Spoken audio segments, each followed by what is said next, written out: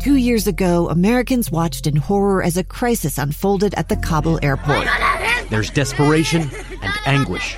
More than 80,000 Afghans have since arrived in America, but this story is still unfolding. I'm Andrea Martin. In my new podcast, Stranger Becomes Neighbor, we'll find out what happens to these new arrivals in our communities. Who would help our newest neighbors? Follow us at kslpodcast.com, Apple Podcasts, or anywhere else you listen.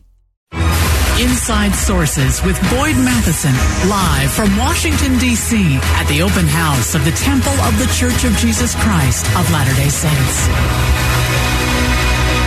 Final segment of Inside Sources today here on KSL News Radio. It is great to be with you from our nation's capital, Washington, D.C. I am Boyd Matheson, and as we continue to work our way through this special week in our nation's capital, of course, covering the open house of the Washington, D.C. Temple of the Church of Jesus Christ of Latter-day Saints, as well as checking in with lawmakers and think tanks and others who are working here in our nation's capital. A great perspective and a great juxtaposition between what happens in the temple and what happens and what doesn't happen on Capitol Hill as it relates to our policy and, sadly, from our politics. And so I want to go through a couple of lessons learned, I think, during the course of our time here in Washington, D.C., some things that have caused me to just keep thinking. And to me, that's the exciting part of all of this, is we've been able to learn so many things from so many different kinds of people, from so many different backgrounds and experiences. And if the first principle for the day is one we have talked about on this program often, and that is just stay curious. Just stay curious. Try to figure out, why does someone believe this way? Why do they think this way? Why do they believe this is a good solution? Why do they pursue this path in their career? Why do they live here? Just those why questions can lead you to such incredible conversations that we have to go beyond the superficial and what's in our media, social media scrolling, and get a little depth and a little bit more inquisitiveness to us. If we lose our curiosity, I think we lose so many other things, especially in a constitutional republic, that we have to keep learning and having that curiosity, and then let people surprise you. I have been surprised over and over and over again by some of the comments that have been made by people from around the world and the things that they have taught me as they have come to experience the Washington, D.C. Temple for themselves. I'm going to go back to something that we shared on this program yesterday from the ambassador from Cabo Verde. And, you know, I was just thinking this through again this morning, and I've shared this with a number of people over the last 24 hours, and that is, we live in this world that is very harsh. We often talk about the overheated rhetoric. It's harsh, it's sharp, it's contemptuous, it's anything but what the ambassador said he felt inside the Washington, D.C. Temple. He said he came out of that building feeling soft. Now, sometimes when we talk about soft, we talk about it in the terms of having not exercised enough, and so our muscles are going a little soft. The ambassador was talking about something completely different as he talked about that soft heart and soft ears and soft eyes that were open. And think about that. There's a biblical verse that says, the soft answer turneth away wrath. And how many times have we missed the boat on that one? How many times have we reacted with harshness, sharpness, hardness in response to what someone is saying that we disagree with? And whether that's political, whether that's around the water cooler at work, whether it's about a policy within a business or something that's happening in a neighborhood or a community, how often do we naturally react with things that are hard and harsh and sharp, rather than reacting with something that is soft and open? A soft heart can make all the difference, because when you have a soft heart, you listen, and you listen differently. You listen not in a way so that you can attack or counterpoint or, you know, raise the stakes a little bit and up the ante and the heat and the rhetoric and the anger. So by going soft, I think there's such an extraordinary lesson in that for how we approach all of our conversations, especially the conversations we have on social media. Even just a text.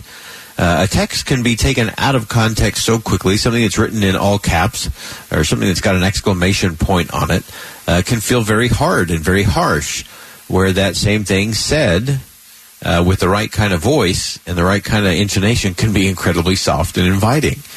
And we've lost so much of that in the world. We're losing the nuance of soft. And I think soft is something I have become more committed to this week after listening to this ambassador from Cabo Verde just say he's trying to be more soft. Imagine if you turn on the cable news networks tonight and the hosts and the guests came at it from a point of softness rather than a point of harshness or even hardness. If we're hard in our hearts, or if we're hard in our head, neither of those end well. And so to me, that's one of the great lessons we picked up out here in Washington, D.C. this week. Also, we had great insight from the ambassador from Argentina, who made the comment about connecting in society and using that social capital. He said, if you don't know someone, you can't understand them, and if you don't understand them, you cannot love them. And that should be the goal. And that was his goal, coming out of his experience in the Washington, D.C. temple, to say, I want to love people. And in order to do that, I'm going to try to understand them better. I'm going to ask that wonderful question, help me understand. I think that is one of the most underused questions for any of us. Again, in any setting, whether that's with your child, whether that's with your spouse, whether it's a neighbor, community, business, religious group, or the United States Capitol. Help me understand. And then be willing to listen with soft ears, soft heart, and you'll be surprised. And you'll stay curious. And you'll stay in a position where you can actually make a difference and move things forward in a significant way.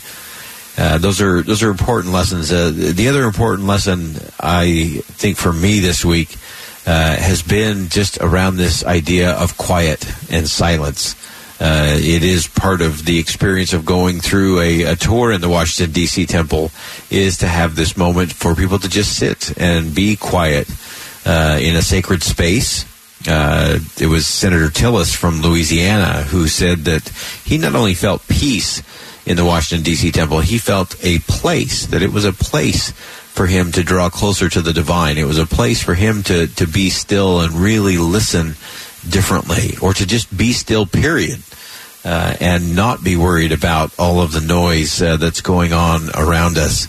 And as we've mentioned, getting a group of senators or a group of representatives from the House to be in a room for several minutes with no one talking is a powerful thing.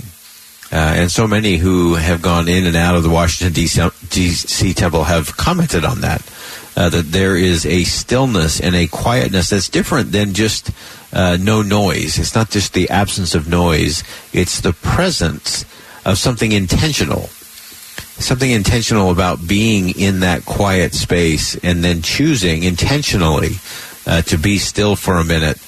We've lost that in our society as well, with all of our beeps and buzzes and tweets and all the things that light up our phones and our watches.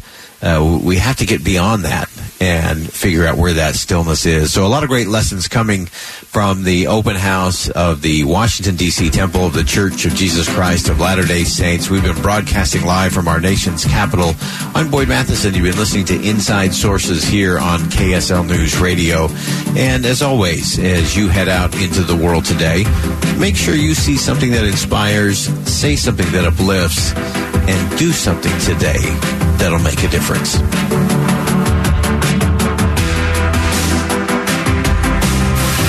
Utah's choice for 100 years. Codename Operation Desert Storm. Leaping lane, underhand shovel shot, around rim, let's go! We're the station for breaking news, traffic and weather together, and conversation about important stories. KSL FM Midvale, KSL Salt Lake City. Thank you for 100 years of trust from KSL News Radio. It's the story of an American held in a dark Venezuelan prison. Then all of a sudden, they all kind of lined up. They pointed their guns at me. And this is the point where I thought, I'm going to die today. I'm Becky Bruce. I spent a year working on Hope in Darkness, which now has more than 2 million downloads. Find it on kslpodcast.com or wherever you listen to podcasts.